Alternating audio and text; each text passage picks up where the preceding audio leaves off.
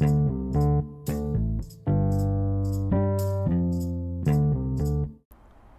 there, welcome along to Sport and Life podcast with me, Teddy Draper, sports broadcaster in the UK. Thank you for hitting on the button. I hope you're well. Coming up, an interview with Mell, Kettlebell world champion, multiple titles to his name, former Marine, machine gunner as well. I'll speak to Ollie momentarily, but first, thank you to the sponsors, Bang & Olufsen of Cheltenham and Serene AV, who are specialists in some of the finest home entertainment brands, providing solutions based around high quality customer service and installations. Look up Serene AV online or go into the beautiful Courtyard store in Montpellier in that French region of Cheltenham.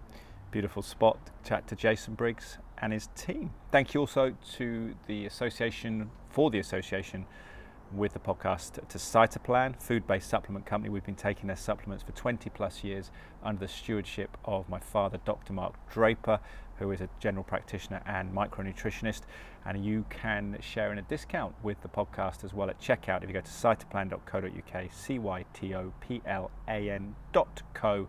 cytoplan.co.uk. Discount code at checkout is Draper10R, my last name, DRAPER, all capital letters, numerals 10 and the capital letter R. 30% off your first purchase, 10% ongoing with Cytoplan. You can also get with the podcast 10% off Herring Shoes, wonderful British handmade shoes since 1966.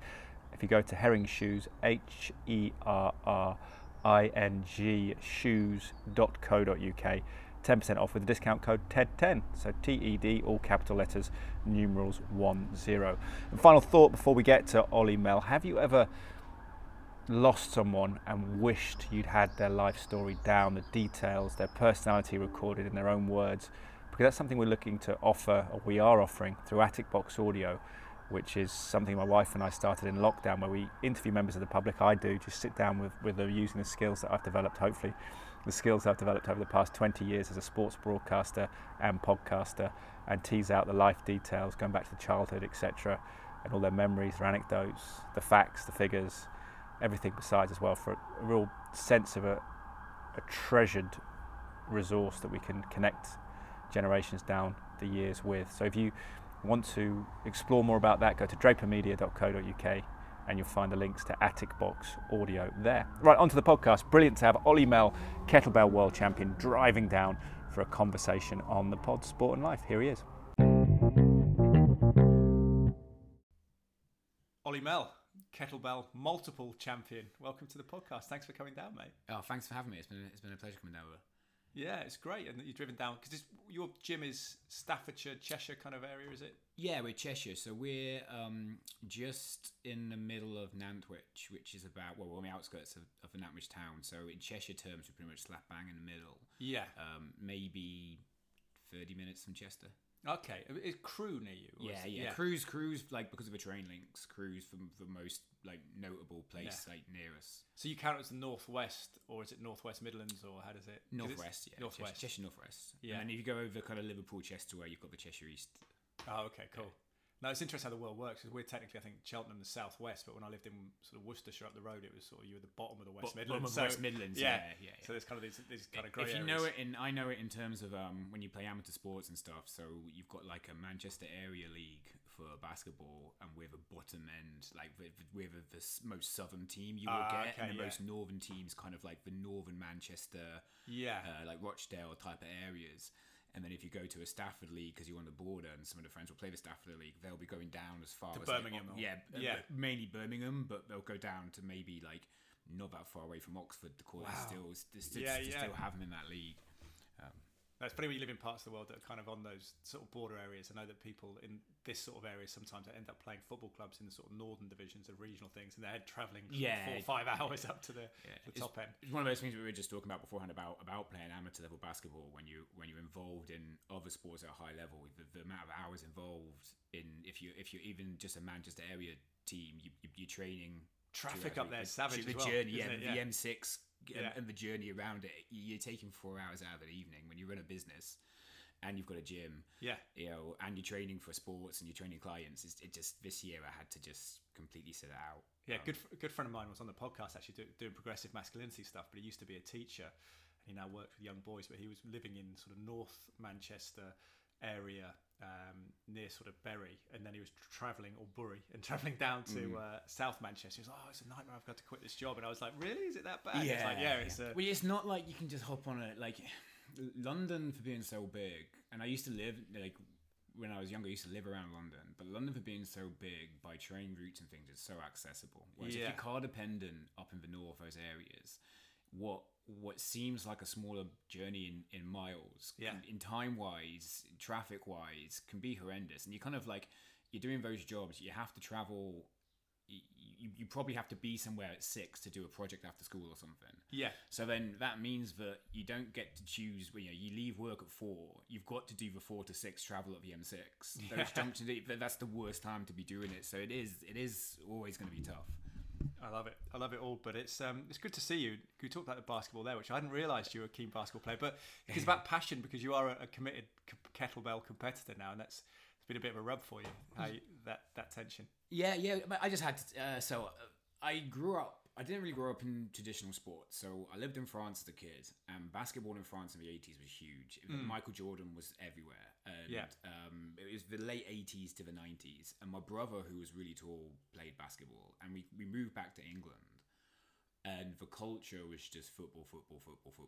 Nothing else mattered but football. So at school, I was very disinterested in any of the sports. Basketball's always been bigger in continental Europe. It's not as big as the States, but bigger than it is here, So I got into drama and I got into acting, and I played basketball, but that wasn't really, basketball was just something that I played. And as it's interesting with your interview for the BBL. It was interesting how I was saying that height doesn't really make a difference. When I was playing for Thames Valley Tigers, and as I stopped growing and as we got older, I think for those teenage bracket years when you're like 13 to 15, if you're just as good as someone who's 6 inches taller than you, they're gonna you've dropped down in the ranks to the person who's 6 inches taller than you. Well, especially because they can block you or reject you. Physically it's very tough. But I'll always love that sport. I mean, I was watching the NBA last night. I had the game 7 for Philly and Boston. Oh yeah, who won that? Boston. There's I could spend 2 hours talking about that, but it would diverge. But it's always one of the sports that you're interested in. And then the other sport that I got into, which is through I went to university. I had a job working in security. I was always interested in martial arts, so I got into sort of amateur level taekwondo and kickboxing. And again, I'm a very competitive and a very self-competitive person, and I could tell early on that athletically I just wasn't able to compete with other people. And I randomly sort of, at the same time as becoming a fitness instructor and learning to be a personal trainer through 2 weird avenues, I was doing a Russian martial art called Sistema, where with its Russian heritage, we would sort of... What's that similar to? Is it? It's almost kicking, or? Well, it's very similar to Krav Maga. It's very self-defense oriented. It has a very bad reputation because in other martial arts, sort of see it quite negatively because it can go down this kind of like mystical realm of where they think they're Jedi Knight type BS, which I luckily my teacher didn't see any sense to, but it was a very kind of hard-nosed, brutal for defending yourself from if you worked in security, it was very useful because people didn't necessarily fight fair. So what I liken it to, and again, Krav Maga is probably the most likable equivalent to it, but with it just being a Russian heritage, a lot of the training for it and conditioning for it would use a kettlebell. And at the same time, very, very luckily, there was a personal trainer in the gym I was working with who had done this course on kettlebells. And I buddied up with him, and he taught me the basics of it. And then that kind of became my go-to. I kind of went down the rabbit hole with this. And that was a personal trainer called Paul Connor. And when I went, they were talking about personal training. I decided when I qualified, I didn't want to work in a corporate environment. I didn't like the idea of my ability as a trainer was defined by how many sessions I sold or how much protein shakes I sold. So, and like you said, beforehand, people who, if you're good at what you do, people who want training will come to you. And that's always been my sales tactic. So I went to an independent gym and an independent personal training studio in Nantwich, which is where I settled. And I just became the kettlebell guy. And I tried to absorb, you're talking 2009, 2010. YouTube wasn't as prolific. Facebook was say hi to your buddy. There was no business sense to it. So I had to find. Yeah, it's about nights out and advertising how many drinks you'd had or whatever. Yeah. Once there was nothing I could learn like locally on kettlebells to develop myself. I had to go further afield. So I didn't know that kettlebells was a sport until I found a guy called Steve Cotter who had a company called the IKFF, and this was in America. And he happened to be coming to the UK to do a course. So I went up to Leeds to do this course, and it was just one of those things, you know, like some people will say they neither want to be a professional footballer from the first moment they kicked the ball. It just felt right. You know, basketball was fun. I had that kind of laddie thing of, I want to be a kickboxer. Like, and you weren't in it for the right reasons, and it didn't melt. Yeah. As soon as he started teaching me the dynamics of the sport, I just got it. It just clicked. The sport of kettlebell. Of kettlebells, yeah. The actual sport of kettlebell lifting. I still learn, I still like all the what's now called kind of hard style, called Russian kettlebells. So I still, and I think as a strength conditioning coach for other sports and the kettlebells, I think it's really important. We'll talk about all the things you've done, all the titles you've won. Since we last spoke, you've got the Kettlebell World Baseball jacket. Yeah, it's an awesome Americana style, which is awesome. It's an awesome logo. So we'll talk about Kettlebell World in a minute, which is a project.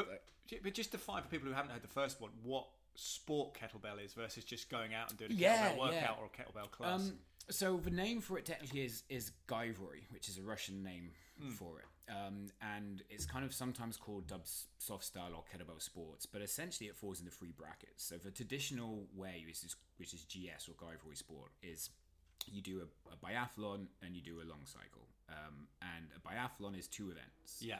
So you have 2 kettlebells, which you clean into your rack, and then you have a 10-minute timer, and you're just going to do essentially a replication of an Olympic jerk.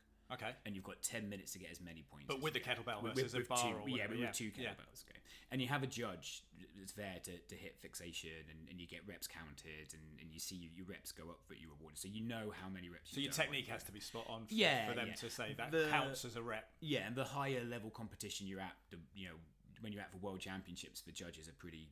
They're qualified, they're professional. It's pretty formal. Do they rule on tempo as well? Because you can, maybe not in the clean and jerk, but you can do in certain things. We talked about maybe why kettle swings aren't part of it is because the momentum you can use. Because obviously in PTing, people say control the tempo. Yeah, if you bounce away, it's some easier. Affiliations do have reps limits per minute, but that's where you can choose the weight of the bell, and it gets more complicated. But essentially, rather than tempo, it's about fixation to get the rep. So you don't get the rep until the bells are still. And then because it's an overhead fixation rather than a swing, you'll have the lock of the elbow, the lock of the knees. So you can definitively award a rep. Yeah. It's pretty, once you understand the sport, it's pretty clear and cut. So do you wait for them to say it, or do you just assume it's going to be? If you do the you wait, because you can see your points going up. But they're doing it like that's milliseconds, is it, between each rep, or like 2 seconds, or? Yeah, a few seconds. I mean, good rep in a minute. You for jerk, you might be getting 16 good reps in a minute, or at a push. So it's not as quick as you would think, no matter how fit you are. But then you have your jerk score is combined with a snatch. So the snatch is the same movement in CrossFit of a kettlebell snatch essentially, but you have one bell. Okay. And you can change your hands once. So there's a lot of resisting the lactic acid and the cramp and the build up in your arm. That score gets combined, and then the top score wins, and you get weight groups dividing it, and you get. So you win your weight group. Yeah, you win your weight. I mean, you can work out an absolute on a body weight score to do a coefficient. So is it based on your body weight, or is it based on the weight that you're lifting? The weight division. The weight division is based on your body weight, and then professionals will lift 232 kilogram bells. Amateurs 24 at the top level. Yeah. But you could enter in a national competition. You could enter it with 216s, 212s. You can pick the weights, but you go into that, so you compete with people using those weights. So it's very much endurance strength you measure, rather than there's nothing hypertrophy or maximal strength. That's a really good point. So the sport's now branched, and we have marathons, which is going for an hour, and we have World Games, which is going heavy to 40 kilogram bells for 10 minutes, 28 kilograms for girls. And one area that I've excelled at has been the World Games with the 40 kilogram, and also the 2-hour endurances as well, which has been something that I wanted to set out. I wanted to be a very diverse lifter, so I compete internationally in pentathlons, I have competed nationally in GS, but I'm not doing that at the moment. What's a pentathlon? Pentathlons, it's a really exciting sport. It's five different lifts. Yeah. You go for 6 minutes with one bell. That's 6 minutes on, 5 minutes rest, and then your total score for the 5 lifts gets added up. So it's a very, very tactical way to compete. So what are the 5 lifts? They're cleans. Yeah. And then you have a clean, which is called long cycle, and strict press, where you can't use your legs to press, which is again where the judging comes in because the knees have to stay locked for the press. Yeah, so you just all the arm and shoulder. All arms, which doesn't really work for me. You've got the jerk, a half snatch, and then push press, where you can't jerk dip, but you can use your knees to do that first initial push. It's quite technical, isn't it? It's very technical. The pentathlon's one of my favourite events to compete in and to coach because there's so many variables in it. It's so much more tactical. Yeah. Whereas going back to your point about strength endurance, I've come into competitions where I've merged weight groups with that 40 kilogram bell, and you're up against bigger lifters, and they have that concept that I'm big and I'm powerful and I'm strong, so I'm going to lift, and it's a heavy. 40 kilograms is a heavy kettlebell, no matter. And you're using 2 40 kilograms? No, just one for this one. Yeah. But 2 minutes in, the endurance is gone, the technique is gone for them, and I managed to run the course, which is where I found quite a bit of success, particularly with half snatch, because throwing that weight up, your tricep, where guys are particularly quite strong on your shoulders, don't really come into it as much. So your cardio, your endurance, and the other thing about it, which is where I really love the sport, is technique. Just having the best technique tends to kind of pay. How do you do? You film yourself and then work on the technique and. I started off getting coaches. So Steve Cotto was one of the most influential people. I went going back there was no competition in the UK. There was no England kettlebell. But when I was off in the Marines, that was when that all got set up. So it didn't exist. I had to fly to Detroit for my first competition. Really? Which is again this thing that like I just kind of thought I want to do it, and if I want to do it, I'm gonna go and do it. So that's kind of industrial talent. It's interesting that kettlebell championships there. Yeah, this is one thing with the sport as well. The person organising the event, it was their hometown. And so something as the sport's grown, and something that I've learned of these things that we're going to different countries now, and we're going competing. And the England team has done really good work, and a guy called Dale Wilson. And probably myself as well, for the amount of people from my gym that have joined the England team. We're now one of the dominant forces, certainly for the IKMF, the International Kettlebell Federation, Marathon Federation. So we go to all these countries, but you would expect, and you'd want the sport to be put on in these big cities, but you do tend to be close to the people organising it. So even though we've been to Belgium, we've been to France, I've been to Spain, I've been to Portugal, I've been to Poland for it. You don't get to go to these huge, massive places for it, so it's not quite as glamorous as that. So it's quite fitting that my first competition in America wasn't New York or LA, it was in Detroit in Michigan. So we talked about this before, but people might be listening and thinking about Olympic lifting and stuff where it's maximal strength. You look at, there's no such thing as a kettlebell try and lift 150 kilograms or something once, No, but I mean, you probably get that in gyms at the lower level, because when people can't lift a 32 kilogram, and then so I went to a CrossFit gym to do a seminar a while ago, and 32 kilograms tends to be the top weight that people have in a gym. They're at the level of, can you lift it once, and then they kind of do some research and go, so lifting it 350 times, that's the challenge, not lifting it once. But the practicality of it is there's a limit to how heavy you can make one kettlebell. Yeah, and then you'll find someone pretty soon who can lift it. It's not like the barbell, and you can't actually move it because the barbell, you load up plates and then you can get up. It doesn't work in that sense. Well, especially if you work in a gym, no one can actually physically move it if it's on the floor. And the other thing as well is it's tradition. It's evolved around the ethos and the difficulty and the cardio ability to pick up a heavy weight and on repeat do it. That's what makes the sport special. It's more analogous to work or to hunter gathering or whatever we used to do. It's got what I got from it was at first it was a training tool. So I picked it up and I had a workout with it with Paul Connor, who was training me for a fight I had coming up, a kickboxing bout, and in my head, like this was the closest thing in intensity I could find doing this 1 hour with him. To the concept of doing 20 rounds of sparring, and no one's punched me in the face. So my body's not going to have the damage. So it's cardio and muscular endurance. It was that I, in my mind, I've leapfrogged my competition because I've managed to do this amount of work without sustaining the damage for it. I suppose it's similar to punching and kicking in that sense, that you're trying to provide pretty good strength each time, but over repeat. Which is why so many martial artists and combat sport fighters will train with kettlebells, because again, it replicates that ability to have a maximal exertion of force on repetition for a set amount of time. And there's a use for that. So you could do that again, similar to CrossFit, where you can come up with an AMRAP to help a fighter that's based on the time they'll spend doing the actual like time 5 minute MMA fight, and then so rounds, MMA is a good one to go. So say you have a 5 minute on, 1 minute rest. You wouldn't really find that in a typical HIIT class. No. And this is again where the pentathlon becomes a really, really in-depth sport, because you have a 6 minute work to a 5 minute rest ratio, which you think is plenty of time to recover. The only trouble is you've got people to the left and people to the right trying to beat you.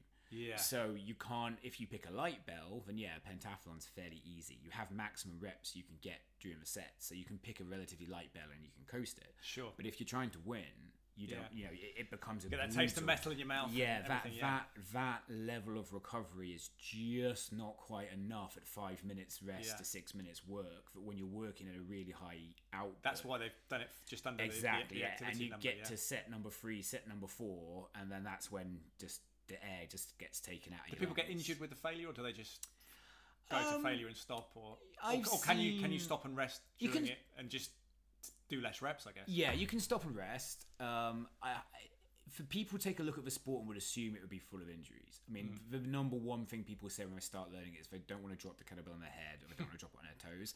I've never seen, compared to the amount of times I've seen people drop a weights plate on their foot. When they go to bench press, that's not what they're worried about. No. But you can move out. I mean, surely you just move out of the way when you. Yeah. You kind of knew your arm was going to fail. I've never seen this. I've seen some people. And the grip, the grip in your hand is quite strong. I've seen people not finish for rep and it's come down on them. But injury-wise, I've seen one bad hamstring injury, one rotator cuff when lifting in a competition.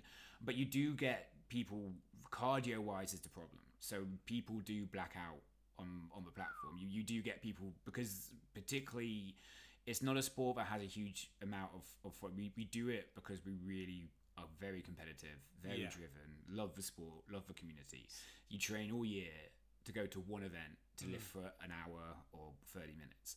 Most of us at that level would rather collapse than quit. So you do get people that will literally lift until they drop. And they make some quite funny YouTube tips. You've got to have a bit of space around you. You do. I mean, I saw one person was in a bad way in the last competition, because at the end of the set they just went all out. I suppose you can exhaust muscle glycogen in that time as well, potentially, so your muscles fail from lack of energy if you're not burning fat and in that cardio zone. Yeah, definitely. But I guess if how many people will try to finish that marathon running and will run it, and then they make it over the line, get to the line, and just completely collapse. It's a similar thing. So the 40 kg you're doing. Detail what you're doing in that, the 40 kg. So I've done 3. There's 3 lifts in it. There's the jerk, the half snatch, and the long cycle. So I started off on jerk for it because I thought it would be easier, because you're just putting the belt up.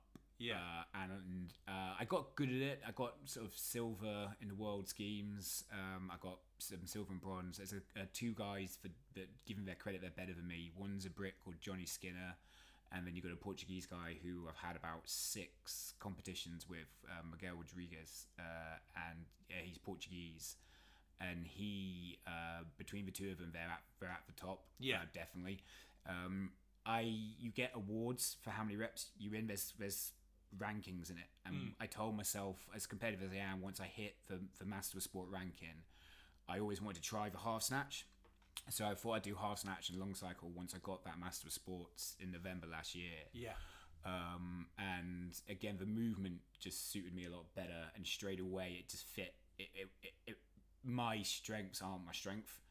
So it's your endurance. It's my endurance, and also I think but still 40 kilograms is actually a lot of weight. I mean, most people, I couldn't lift that off the cuff, I don't think. It's that given thing that once you can lift it once, believe it or not, you can lift it 1,000 times. Because you just simply increase reps each time you're training, and I have a good level of understanding from being a strength trainer and a conditioning coach for other sports, particularly endurance sports. I've got a lot of background in coaching and helping people periodize distance runs, triathlons. I've coached quite a lot of them. So the programs to go from lifting at 1 to lifting at 100 times aren't that complicated. It's the will you put the work in at 5 in the morning? And that's one thing that particularly I spoke to you after I'd done the April World Champs. Yeah, a couple of years ago. Yeah, and then in November I took 9 lifters with me on the England team from my gym, and I felt that as well as they performed and as well as England performed, I felt that I didn't do what I wanted to do. Coming like bronze and silver wasn't really what I got in for, so I picked the lifts I wanted to do. Or nothing. Yeah, and I think I must have put twice the amount of hours in the gym from November to April than I did last time round. So how many days a week can you train with kettlebells? I do 2 sessions per lift per week. Okay. But I'm normally training for 2 or 3 lifts. And how many lifts? That's 3 lifts, is it? Yeah. So you're doing 6 days? Yeah, I was doing 6 days. 6 days on the bells, 2 conditioning sets, couple of cardio sets, and then just yoga. And do you lift like heavy deadlifts or anything to do maximal strength conditioning or anything? Sorry, I thought you were going to say, do I lift heavy every day? No, just around the maximal. Do you work on maximal strength? Or, I do. So I think it's any sport. Some people, and because this sport hasn't been very dominant, it's very recent, so there's not a huge amount of literature available to people who coach, and particularly the literature that is there is only from the GS side of it, which is the oldest side. That's the side that's been running since the 1980s. So World Games, which is about 40 kilogram weight, marathon training, we did have to find our own ways of programming it and what exercises go with it.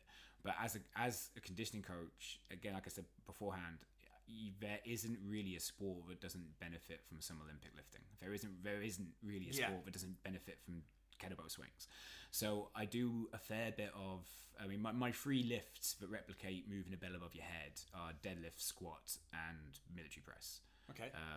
So barbell deadlifts. Yeah, barbell deadlift, squats, and military press. And there's variations of it that you want to put in accordingly. So you just do. What would you do? How many reps would you do on the deadlift, though, for example? It would depend on the phases. Yeah. So I'll do a small strength and hypertrophy phase, which I'm just finishing now, which is why I'm a little bit chunkier before after competitions, before I gear up. So I like to do a little bit of a power phase. We'll create a bit of muscle mass. Bit of muscle mass, and just also it's a bit of a variety. So you get different type of breakdown doing. So endurance training, you're doing 15 reps plus. That breaks the body down in a particular way. Yeah. To balance the body. So you don't get muscular swell from doing 15 plus. No. It's a long journey to get it there. Yeah. Whereas if you want hypertrophy, which I don't particularly go into myself, just because my sport doesn't, I'm at the size. So doesn't reward that. Yeah, and my sport again is very weight categorized. So I compete under with affiliations. I compete under 87 kilograms or under 85 kilograms. Yeah. So I walk at about 88 to 90 kilograms. So you have to cut a little bit. And I'm used to cutting because I've been doing combat sports since I was 18. So cutting's not doesn't really, even if I'm 40 this year. So if you cut 3 kilograms, about half a stone, isn't it? Yeah. I'll cut. Yeah. So I've done quite in my gym. It's become a bit of a joke how quick I can cut. Again, if you've ever had to do it to weigh in for a fight, you know how extreme boxers and people will do it. Well, so I've done sort of ghostly on. Yeah, on I've scales. done 91 to 84 in 1 week, 8 days. 91 to 7 kilograms. Yeah, so that's more than a stone in old money. Yeah, I did that in 4 days, but I didn't perform that well. That was for a qualifier, and I was working. I was too late coming out of my strength cycle, and I was just a bit lazy in my diet, to be honest. But it did affect my. You have to weigh in on the day for the nationals, so I had to get down to that weight, weigh in, and then lift 2 hours later. For the internationals, you get at least 24 hours from the weigh-in to rehydrate and fill your muscles up. But I can, if I keep myself to 88 kilograms, then it's a very gentle cut. Is there skepticism in that industry like there is in fighting, where people say it's cheating to cut if someone's cutting so much weight, they're actually in the wrong category, kind of thing? Do they feel a bit like that? Are there people massive guys who boil down just to get in? No, I think really the big concept with the heavier weight guys is they think the size really helps them. And I think that, and again, because you've got a weight group for them, Yeah. I think for size, I think the belief some of the bigger guys have, and it will change the more experience they get to, is they think that power helps them lift the heavy belts. Yeah. Which it does for the first 5 reps. But that's 30 seconds of a 10-minute lift. Yeah, and if you're actually lifting the big muscle as well as the the bigger you are, yeah. exactly. The bigger you are, the more muscle bound you are, the more energy it costs for you to move. You're not just moving the bell; you're moving yourself in order to move the bell, and that creates the workload. That creates the demand. So I think if you do press ups, you know that as well, don't you? Exactly. If you're 70 kilograms doing press ups, if you're 110 kilograms doing press ups, like find go to rugby conditioning. And the first day one of team getting back to pre-season training, you got the second row doing press ups, and you got like for wings doing press ups. Rings can go. I know women who are weigh 7-8 stone and they can do 20 pull ups off the back because they've got the strength and to the weight ratio. I love it. But it's interesting when you start lifting a kettlebell, because this concept, and Keith Irvin, who was on the podcast this week, and it will be last week by the time the podcast goes out, was talking as a PT. He's done a bit of boxing as well, but just in CrossFit, he was talking about 1 to 5 is maximal strength training reps, and then it's 5 to roughly 15, 16 is hypertrophy, where your muscles will swell. And that's interesting how the brain does that. And then it's beyond that as endurance. But if you're learning to lift a kettlebell, you're probably moving through all three, aren't you, as you go through? So there will be a natural swell in the middle when you're able to lift a certain weight in a kettlebell for 12 reps. You then your muscles growing, but then as you get past 15, it will stay static. Well, I think I think people's concept of physiology of what muscles do, I think as much as we know, there's still a lot that we don't really fully understand. Yeah, why does it get bigger? Yeah. Why does the muscle grow between 5 and 15 reps, but not beneath that or above that? When I hear people talking on podcasts now, because I do listen to stuff, when I hear people talking about things, and when I hear trainers or you're in the sauna and you hear people talking about what workouts they do, and you kind of think, particularly when they're talking about scientists say and tests say this, you kind of think, well, I was lucky enough to be involved at university level in science studies on athletes. So really? I know, so I went to Manchester Metropolitan in sports science, and because I was although I wasn't doing sports science as my degree, I was with the basketball team. I was living with them. I was fascinated with it, and in a nice way, because my education didn't rely on it. Yeah. All I had to do for my degree was learn my lines, go on stage, and prance about. Oh, you did a drama degree? Yeah, I did a drama degree. Oh, cool. But it gave me that freedom to attach myself to these guys, and I could see it from a little bit of an outside eye, because I wasn't invested in it. I could literally just be a participant. So I saw these studies, and it always fascinated me.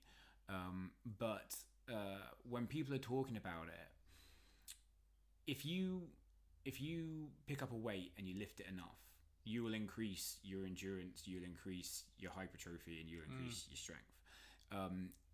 If you dive down to it, it comes into sort of how consistent you are with your training program. So fascinatingly enough, like the fitness industry that we buy into, whatever you see from Men's Health, whatever you see in a gym, there's 2 main drives it comes through.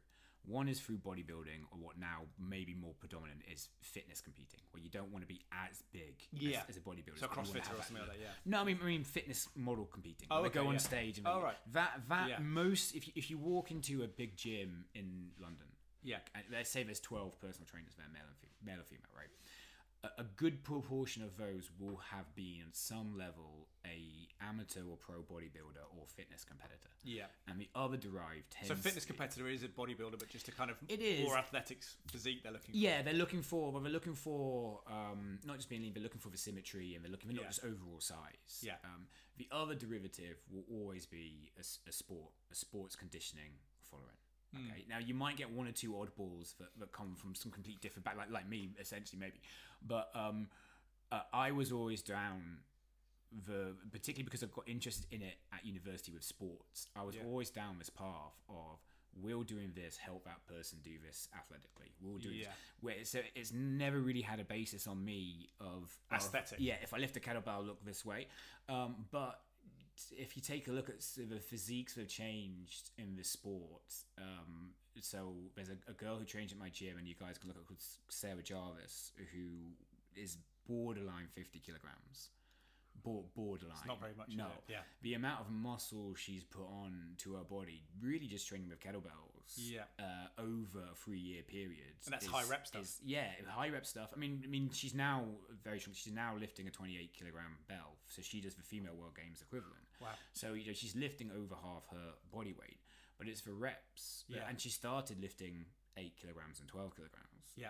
But over kind of a 3-year period, her body completely changed shape. Now, if you were trying, now that's not going to help you if you've got 12 weeks to prep someone to go on a stage and show off how much muscle they've built. Yeah. But similarly, training like a bodybuilder isn't going to help you play rugby. It's not going to help you. No. It's not going to help you jump higher in basketball. It's not going to help you run further. Because in rugby, you want the maximal strength of a push. And you want the ability to be able to reproduce the maximal load on demand of the sport, and that's strength conditioning in a nutshell. You know, if you wanted to get into running and your concept of running was doing long distance running. Yeah. Finding out Usain Bolt's sprint program isn't going to help you run a marathon. It's not, but in some senses, it's not a bad place to start. Yeah. But somewhere along the line, you're going to have to realise that, okay, that's got me. Yeah, your VO2 max will improve if it's slightly, bottom. Yeah. But yeah. So it became this thing on my head of, okay, this is where the sport is going. What I need to do is work out how to get myself and the people I train the best body to be able to do it. But majority of it really comes from skill, time investing in your skill with a belt. It doesn't make too much difference at the basic level. Efficiency and movement. How Exactly. That? And that's definitely where, if there's a reason why this is my 7th gold medal, and this year I've got 2. This is in the World Championship. World professional level, world golds. Representing Team England. This is my 7th. I'm going off to Hungary to try and get my 8th for the WKSF, and then I've got the last IKMF competitions in November. What's the difference with WKF? It's a different World Sports Kettlebell Federation is the WKSF, and they normally do the standard GS lifts. They're kind of known for those 10-minute sets with 2 bells. And then the IKMF is the International Kettlebell. So is it like boxing? Is there rivalry between them, or how does it, the governing bodies? I partake in both. Yeah. So I'm not in any camp. But certainly the main derivative is if you suit yourself to the 10-minute sets with 2 bells for more traditional lifting, winning in the WKSF means you have a top. Yeah. Okay. If you're interested in doing the 30-minute sets and the hour sets and the pentathlons, then the IKMF is definitely the place you want to be at. There's another organisation called the IUKL, which is, again, politically slightly more... what's the way of putting it?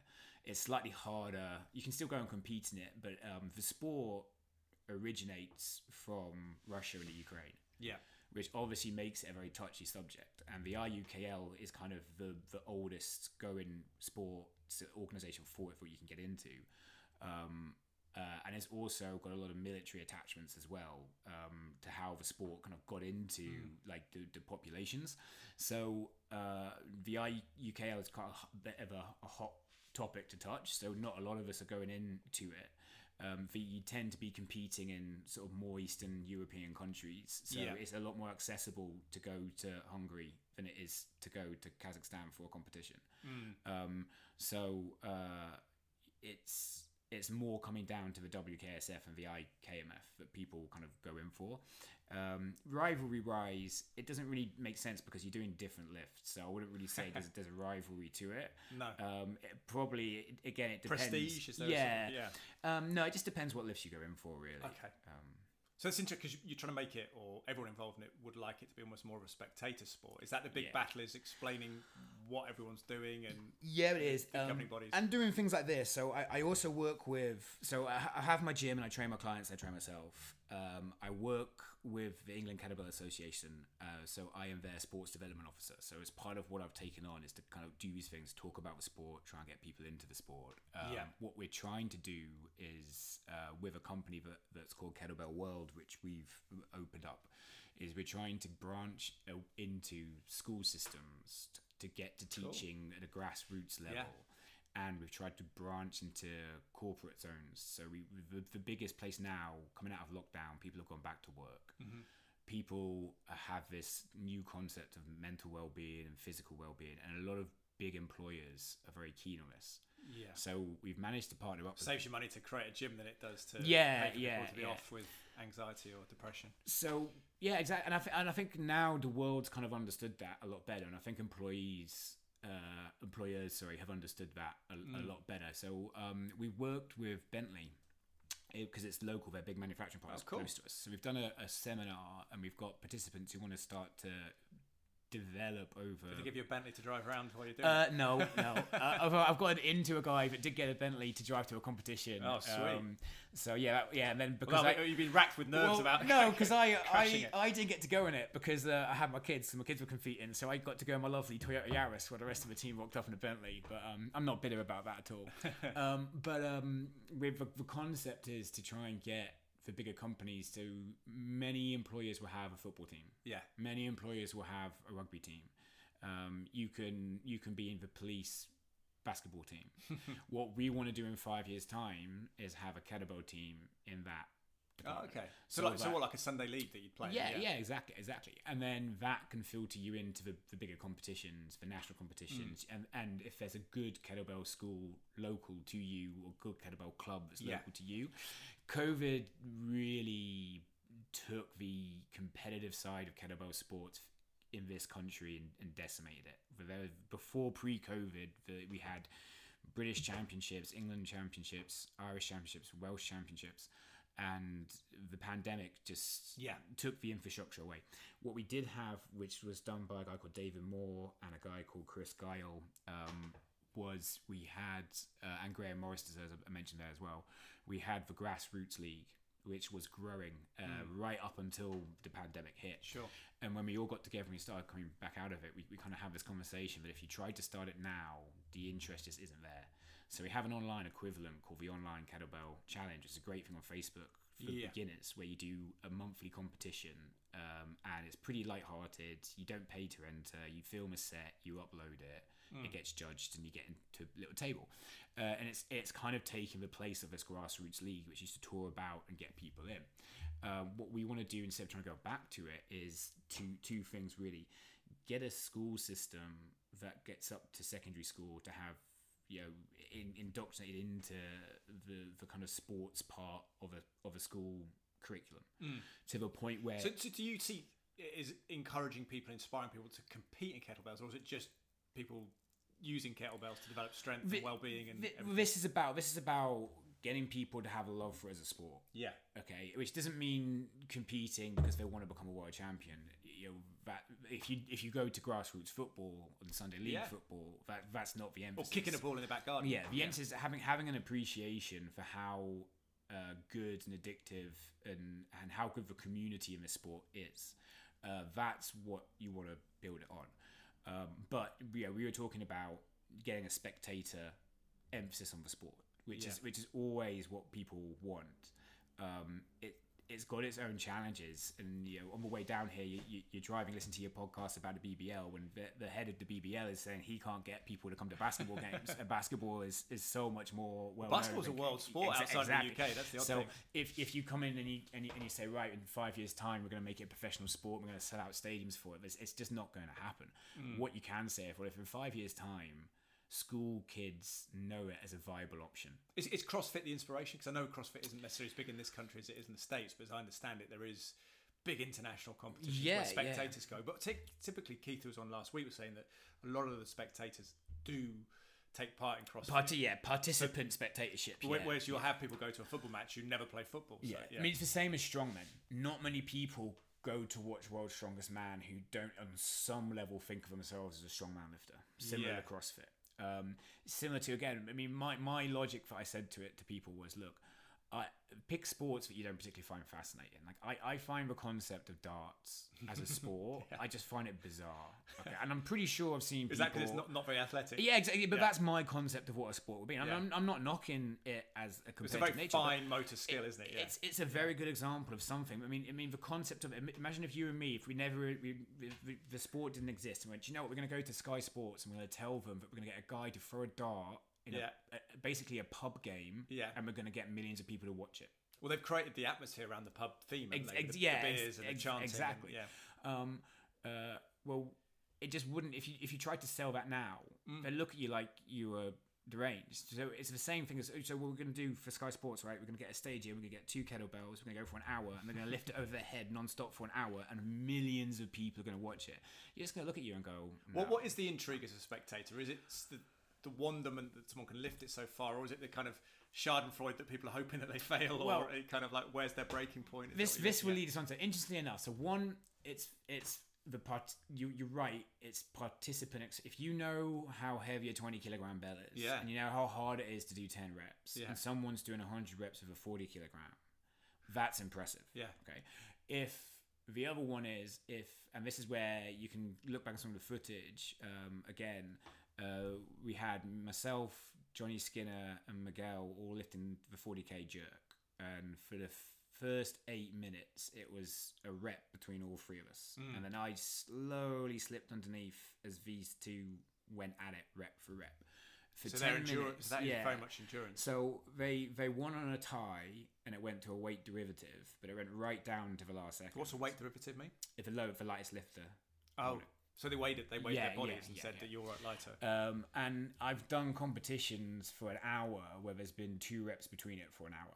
So you're lifting for now that when you're watching it and you appreciate the work that's been put into it, that becomes incredibly there's a tension. Tense. Yeah. And that's the thing, when you have good athletes that are competitive over something, and the show's good and it's close, that's watchable. That's it's like a tennis match in a way, or exactly. Like that. You've got a sellable commodity there. The other thing about it that draws people in is the atmosphere that is there at the events, and that again is a participant thing. I mean, the thing that keeps me in it is we've got a community of lifters, literally globally. So I talk to people from America, I talk to people in Europe, I talk to people in Australia, and then once a year, we talk how our training is going, we give each other advice, we give each other tips, we throw some sets up, and then once a year you meet up, you go on a platform, pretty much against like someone. It's almost like a camaraderie sense. You try your hardest for whatever the time frame is, 10 minutes, half an hour, 2 hours. You're trying to literally smash the other person because you're that competitive and they're that competitive. And then once it's done, you're best mates again, and like boxers. Exactly. End of the fight. And you can see that when you see the competitions, it builds a really good atmosphere. Is there mind games? You try and get each other's heads? Is it? There's tactics to everything. Particularly on a pentathlon where there's so many potentials to move pieces. There's tactics. I mean, I do tactics to try and if I know how fast I can go with a bell, reps per minute, and I know I can sustain it for that long, you can go off quick. And try and get the person to kind of exhaust himself, or you can go off nice and slow, and then you can accelerate towards the end and kind of catch people up. Is it trash talking before you go on there, or how does that work? Or fibbing about how I don't. Fit you feel there's no trash talking on the platform because you're just struggling to breathe, let alone talk. It's more friendly. You get a bit of banter, but it's very, very, again, similar to strongman lifting. Okay. Like or bodybuilding, is it? You're very you want the other person to do well. You want it to be a good show. And then you want to win. And that's the big aim to it. I think it's interesting about attracting spectators. When you look at the myriad of things you mentioned, darts, but anything, and I found this, I don't get snobbish about sports because I have to cover a lot of different sports, but if you pay attention to something for long enough, you'll get intrigued by it. Once you understand it, is the key thing. Well, I've done this as a sport since 2011. And I don't know that many people that I've kind of met on the way to get into it. I've known people that have gone off to do different sports, and people have come and gone from it. And for other reasons, people have stopped competing because of age and things. But I don't know people who are brought into the sport who don't enjoy going to watch a competition. And that says something. There's a sort of inspiration and admiration for someone that's doing something physically extraordinary, isn't there? And there's a buzz for it, something that's new. There's a buzz for you're going to watch something that's different. You're going to watch something that's growing. You're in the foothills of what could be a mountain down the line of the sport, and people that sort of look back in the 19th century going to football matches and things like that would have been pretty cool without crossbars. And I mean, the big thing for us that's exciting for England Kettlebells and for Kettlebell World, the kind of growing in how we can develop software that can help sort of make people see what's going on in these sports, is we're selected to hopefully host the 2024 World Champs for the IKMF. Cool. Whereabouts? Well, that's still up for debate. Okay. So we're at the early stages. So you want it in Manchester, do you, probably? Or for you? Well, what I want to do is one of the mistakes people have made prior, one of the things I think people could have done better in the previous competitions, particularly the more recent ones coming out of lockdown, where it's harder to put these events on, it's more expensive to put these events on, but you want to build the show. So instead of doing it in essentially your back garden, where it's close to you, where it's easy for you, you've got to think about the fact some people are coming from Brazil to come and compete in these sports. So the flights, typically to Heathrow or whatever, and you need something to pull the people in. Yeah. So in reality, my 2 pence to throw into the conversation is that we should be doing it either London, Manchester, Liverpool, even Cardiff, somewhere that people will know. So if you're deciding, because for a lot of us, we fund. Most of us are pretty much self-funded. So it's you get sponsored. Some people get sponsorship. We're still talking to some people. Again, if I can do a good job raising the profile of the sport, then hopefully that's it would be nice if the generation of people who left after me can have some level of financial freedom from it that they can focus. It's a good association for companies like Gymshark or Under Armour, or something like that, wouldn't it be, to be involved in such a physically taxing and impressive sport? I think we're not there yet, but I think there's pathways to get there that we're kind of forming. So I think if in 5 years' time there's a school championships, there's a university championships. You mentioned school because you said your daughter she's got 18. How old is she? 8? And she's 8. Yeah, 18 kilogram kettlebell, which we talked about. There's always been that sort of cultural phobia around weightlifting for kids and stuff. But she's going great. There's a cultural phobia about how heavy kettlebell weight should be as a general. So to put it into context, my daughter, she deadlifts an 18 kilogram. She doesn't press it over. When she competes, she uses 4 kilograms and 6 kilograms. Is that an 18 kilogram barbell that she's deadlifting? No, kettlebell. Oh, kettlebell, yeah. But she, bless her, she loves the sport. She's really engaged in it. And again, one of the things that brings her in there is she made friends with a girl from the Irish team, and they stay in touch with them. And she's already got that sense of you go and you train, then you try and beat, and then you go and you train. Her best friend from school, we got her involved in it. And you've got no fears. We talked about the fears were bone development and things like that. No, not at all. I mean, I know how to coach. I know how to train. I wouldn't put any lifter, let alone your daughter, through anything that's going to result or potentially result in injury. The main thing for me really is that she's doing it because she wants to do it. And I keep that point up with her. I mean, her number one passion is dancing, so it does go and just complement it. So at the moment, her life girls are often very good at movement, aren't they? Exactly. Yeah. And she's done that from a very early age. So that's bottom line. If it came to her being at a dance show or being at a kettlebell competition, the dance show would take priority. But that she efficiency and movement, that fluidity crosses over. But again, through that, I wouldn't get her doing an exercise that I thought might injure her for the sake of making her a better kettlebell lifter, because that's not going to get her anywhere.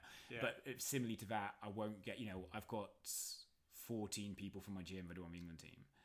The amount of training and the volume they're doing, people get niggles, people get injuries, but none of them have got hurt. No one's had a serious injury.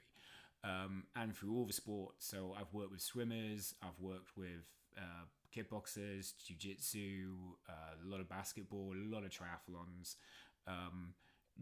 Lifting a kettlebell, doing it right, isn't, the risk-reward ratio is massively in the favour of doing it, not doing it. And that doesn't change really no matter what age you are. Biology is still the same. And I think for kids as well, like you said, the childhood obesity concerns, sedentary lifestyle, if you can encourage them to do something that's physical. And also the strength as we head into this crisis over now, people falling as they're older and things like that. Everything involves strength development and maintenance is big. So interestingly enough, the fact that she can deadlift the 18 kilogram bell is kind of beside she just wanted to show off in a class that she could do it. It's not really a rigid part of a training program, but the school system that we're talking about doing is really not going to be based on weight that people can lift. It's really going to be based on promoting the ethos of the sport. And we've had some good success of this already, which I'll talk about for a minute with other people. And the main thing is promoting the technique, because it's the technique that wins. It's the technique that proves the point at the end of the day. Fitness is an element to it, but if you teach the technique for things at the ground level, that proficiency just shines Yeah. and excels. So there's a guy up in Darlington called Steve Gordon who's done a great job with the youth team, sending them off to the WKSF youth games. Now, he doesn't really do the IKMF side. He's a traditional GS lifter, and that's all he really goes into. But he's had tremendous success from varying ages and varying abilities, really from kind of the start of secondary school and above. And the emphasis on it has always been on good technique taking outweighing priority. What we want to do and the drive to do it is to take it away from the clubs. So it's great. I'm really proud. I've got 14 people that didn't know anything about kettlebells, came to my gym, and they're now on the England team. And It's amazing. And we accounted for it. There's an opportunity there, isn't there? It in a is, new yeah. sport to really get to excel. However, what would be even better is if I was a part of making the sport widespread through curriculums, through schools, through bucks, through university systems, through corporate systems, so that it became the norm for most people to that people knew that if you wanted to do it, it's sport. You can go on a Sunday, you could go to most leisure centres, and there might be a kettlebell club lifting kettlebells. Yeah, that's the 5-year goal.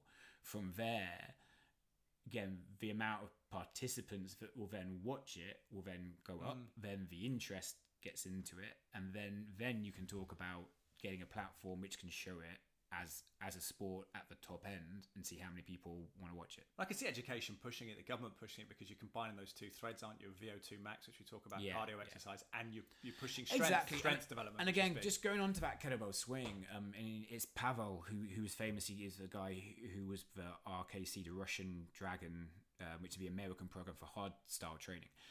He's got that term that they call the what the hell effect, which is just by doing a heavy kettlebell swing, he found massive improvements in very high level athletes. So the correlation that you wouldn't believe in their cardio and everything, and on their strength and strength performance. So a bench press can be assisted by a heavy kettlebell swing, which wouldn't always, that's why it's called the what the hell effect, because you wouldn't 100% associate it with it. It's strengthening every muscle pretty much. It's become pretty much accepted that a kettlebell swing is one of the most important things for protecting hamstrings and protecting knee injuries. So you will now commonly see professional footballers, Premiership footballers, NFL athletes doing kettlebell swing. But yet the swing's not a big part of the competition, because you said it's difficult to judge what a full swing is. And it doesn't end in a fixation point. Because it's a swing, it's in motion. Yeah, there'll be pendulum. Yeah, there'll be 2 moments of the pendulum where the bell is still, but it's very momentarily, and it's very hard to determine fixation from it. And that's the top of the swing and the bottom. And how of the swing. far you're going up. Yeah. And how far you're going Whereas down. a press or a snatch or a clean, the bell is in a rest position. Yeah. So there you can award a point for it. Yeah, you need like judges, but beneath people's legs and stuff, figuring out how far it's gone back. I don't watch CrossFit amazingly anymore. I kind of fell out of touch with it, but it would be interesting to see how in your CrossFit Games element, how a swing's judged to swing. What angle does the bell need to get to? What depth does it need to get to on the way down? How much momentum are you using? And But that's fair. That's their problem to work on, not mine. I love it. And the Kettlebell World stash you've got on, the kit, the jacket, it's like an Americana style baseball. Yes, black it's and, a lovely black and white, the Kettlebell World logo. So this is the merchandise that we've come up with for our company called Kettlebell World, which we're going to do a couple of things. We're going to try. One, we're going to try and get into levels of online training. So if you're interested in the sport, or if you're interested in strength conditioning with a kettlebell properly, you can come and learn a vast library of videos which we're starting to collect on how to safely sort of use a kettlebell for all things, for weight loss, generic fitness, injury rehabilitation, sport specific programs with it. And then also, if that leads people into the sport, we're going to have programs for all getting into all the forms of the sport. We'll run it through the qualifications that we've kind of qualified through, but it will be a one-stop place where you can sort of learn pretty much everything, from good source of authority. You can learn what to do with a kettlebell. The other thing we're looking into is which the guys that I brought in who've done a much better job than me because they understand this better, is the way to arrange data and software to help you kind of understand what's going on in a kettlebell competition, because it's very, very who's confusing. winning. That's you would think, how is there a sport there where you can watch it and not know who's it's hard winning? enough counting your own reps, figuring out. So there's a massive demand for it, because if we grow the sport, you've got to grow for knowledge of the sport, not just from the rules, but the in-time data of what's going on. Particularly if you look at kettlebell competitions where people can use a different bell. Yeah. How do you know who's ahead? How do you know? And the know, tactics, like you said, people exactly. pace themselves, so they go faster, slower. If you had a thing on a screen that showed you what targets people were going for, how fast they have to go to catch somebody up, how many points they you almost have like just a graph, couldn't you, where someone's out in front and someone else is behind to see where they are. It's exactly what they're doing. And this is where, again, we talked about, I tried to do an online kettlebell business back in 2011, 2012. And what I lacked was the understanding of the internet and how to outsource that talent. Well, the internet developed since then as well, exactly, phenomenally. But what we didn't get is I didn't get somebody who had the skill sets, who was passionate about the sport. And bring in Ash and Alan, you've got that mix. And we took some of the software to the last few competitions, and we had an amazing response from the American teams all the way through. So what we're talking about now is we've got a small competition at our gym at the end of May that we're going to hopefully launch some things with the software for. You're going to stream it? We're potentially finding platforms to stream it. You come across a few complications in terms of music licensing. So there's a few things. With Facebook and everything. Yeah, there's a few things we need to iron out. But yeah, we will hopefully be streaming at least some of the sets. We've invited some of the better lifts around to come and do a pretty decent lift towards the end of the day to finish off, which should be a pretty good spectacle to see some of the top names lifting some. So where will the event be? It'll be at the Wolfpack. Wolfpack Fitness, the outdoor gym. Yeah, we'll be out. It'll be an outdoor event as well. So unless it rains, it'll be outside. How's that gym going? Is it still going strong? Yeah, we're going really well. I've been very lucky. Running a business that survived the pandemic's one thing, and to keep it from strength to strength. So that outdoor working out was probably in vogue in the pandemic as well, wasn't it? Well, I was worried. I mean, we've been open for 3 years, so we're getting to that kind of like 3 to 5 year sort of bump with businesses, and people always kind of go, "Oh, you must feel so good, it's done so well," but there's still a lot of time for it to go wrong. So when you run your own business, you never really relax. Yeah, you never really relax on it. So the worry that I had was coming out of lockdowns, how quick are people to forget this amazing benefit of outdoor exercise? As soon as the big gyms open back up again, how many people... a rainy winter like we've had this year. We did have a very bad winter this year actually, and you did notice it on the books. You did notice people dropping off, but there's something that you can't beat. And when you're outdoors, and even when the weather's not so good, but when you're outdoors and you're working hard, there's a reason why. I've got my kettlebell and pull-up bar outside, and I do like going out there. And if I've got the choice of going, the downside of going to the gym is you're indoors. So it's very hard to say it without sounding like you're very new age and nuanced, but there is a relationship you have to doing exercise outside. We're used to there is a thing about exerting yourself out in the green, out in the wild. It does have its draws and it does have its pros, and it's starting to prove to me that it pays off. We play a lot of sports outdoors. Exactly. Football, rugby, yeah. I mean, would you prefer to play five-a-side indoor, or would you prefer to be out in the mud playing it? I think you play outdoors, wouldn't you? Yeah. But most footballers would prefer to play. But then in the winter it's dark, so you can't. It's all that. And that's something that technology can't change that. But the draw of the business is to get people to get a taste of what that's like for an hour, and then you can always go home and get warm. I think also in this country in particular, because we have cold, not that cold, but quite cold, but like rainy, dark winters. Actually, I think not being afraid of doing things in the rain is quite big in the UK, because if you don't do things in the rain, you very rarely do them, and everything gets cancelled last minute and things like that. Yeah, definitely. Plus, if you can make amenities for it to make it slightly more comfortable. So there's a difference to meeting up in a park for a PT session in winter, which is quite grim. It's a centre. It's got changing facilities. It's got toilets. It's got showers. Yeah. It's got indoor places to it. Have a warm shower. Yeah. But the main thing is, like, you're an hour away from getting warm and dry again. Yeah. So it's not like you've got 3 weeks in the field on rations. It's not like that, constantly being wet, constantly being cold. Not in trenches. Yeah. Yeah. You get that hour to really sort of run around and get that sweat on and really feel like you're going as hardcore as you can be. And then you can be watching. You can go home, get changed, and watch Love Island. If that's you can have that taste of it if you want. That's proven as a business model to be in a demand. I love it.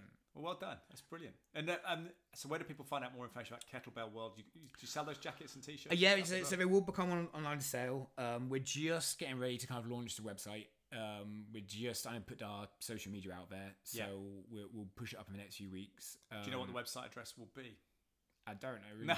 It's really kettlebellworld.co.uk no, but you can follow because it will all link in through the gym and through England Kettlebell. So Wolfpack Fitness Facebook pages. Yeah, Wolfpack Fitness Cheshire on Facebook, Wolfpack Fitness Cheshire on Instagram, and it will be Kettlebell World on Facebook and Instagram when it launches through.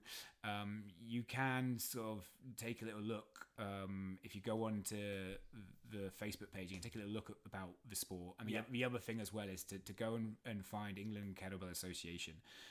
You can still see the affiliated clubs that are on there if it interests you and you want to learn about it. You can still get in touch with people. A lot of the trainers from Chris Kyle, who's got Kettlebell Sports Hangout, to Dale Wilson, who's kind of more down sort of Northampton way, to Ruth Tarrant, who's got Winchester Kettlebell Club. You can often get someone who'll work with you online. Most of our coaches, I was coached by an American and then David Cohen from Ireland. So almost all our training was done virtually. Sure. So you can going to meet somebody and doing it in person is always the best because it's walk around you. And it's such a particular skill that picking it up is hard to do online, which is the challenge of what Kettlebell World want to do and having just filming yourself. So difficult. Yeah, really concise videos to get the details across. Not from the basic level, getting the details across. That's somewhere where I think if there's a reason why I've managed to get these guys who come to my classes to go from a very novice to a world championship level, there's no secret to it other than understanding the detail of how to lift the bell at the right stages, implementing the technique at the right stages. That's what's key. But the sport will grow, and as it grows, hopefully you'll see people from this country really kind of keeping the momentum. The IKMF, we've won the last 2 championships, so we took England won it back to back. And a large part of that has been kind of like the community we have in this country, the competitions that I've done, the competitions Dale Wilson's done, the pentathlons and the marathons.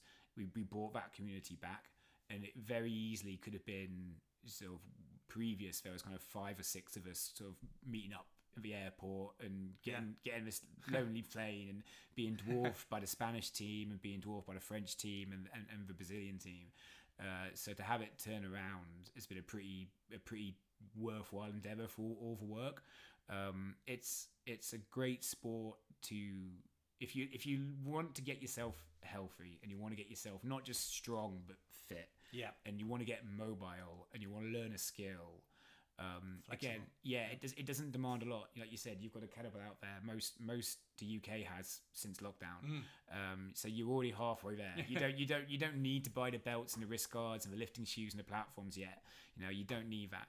It's like you were saying about growing basketball. All you need is a hoop and a ball. Most of you already have a kettlebell. All you need now is the access to it. All you need now is the access to decent training that's going to get you on the right path. And if the sport can grow at the same time, then hopefully when you're ready to go and do a light-hearted competition, you'll have these grassroots available. Brilliant. I love it. Ollie Mell doing great work with not only the Wolfpack Fitness Gym but Kettlebell, and we'll look out for Kettlebell World coming out very soon. Thank you for coming on. Thank you for coming down. I know you've got a long trip back to the school run, so thank you. Really appreciate your time. No, thank you very much. Cheers. That man has passion, doesn't he? Ollie Mell, Kettlebell World Champion, former Marine, and we haven't really talked off there actually as he left my house about what he did in the Marines as a machine gun specialist on ships, trying to protect and security. So really interesting off the back of the conversation I had with Jack Duncan, who was a sniper in the military, about PTSD and all those issues. But Ollie's certainly thrown the passion he's shown for various sports, including basketball and martial arts, into kettlebells now, and I certainly think they're a fantastic exercise resource, and we'll hopefully get into the more spectator side of it and view some of these remarkable achievements. To get a 40 kilogram kettlebell, to lift it once is enough, but to lift it 92 times like Ollie outlined there is pretty phenomenal. And we took a couple of videos of him showing me a couple of things in the back garden as well, which I'll share on social media, which is Teddy Draper Sport on Instagram, Draper Sport on Twitter, and I'm on LinkedIn and stuff as well. But thank you for listening to the podcast. If you enjoyed it, please rate it on iTunes, Spotify, wherever you're listening to it on, or just tell a friend, pass it on always appreciated. Thank you for being here, and I hope you have a great week. Thank you for the sponsors, Bang & Olufsen of Cheltenham and Serene AV. If you're in the market for some great shoes, particularly some brogues or loafers, some of the wonderful shoes that Herring Shoes provide, then go to herringshoes.co.uk with the podcast. Get 10% off. TED10, TED is the initials, all capital letters, and then the numbers 10, and cytoplan.co.uk. If you're looking to optimize your immunity, whether it's a specific micronutrient you're after or a multivitamin or something of that nature, head to cytoplan.co.uk, cytoplan.co.uk, and for 30% off your first purchase, 10% ongoing, the code at checkout at the Cytoplan website is Draper10R, my last name DRAPER, all capital letters, numerals 10, and the capital letter R. And if you're interested in that idea of me sitting down with one of your loved ones to discuss their life story, so it's preserved for posterity, to connect generations, maybe take a look at Attic Box Audio, which you can find through our hub website, my wife and I, Carla's website, drapermedia.co.uk. Thank you for listening to the podcast. I hope you have a great week. Goodbye for now.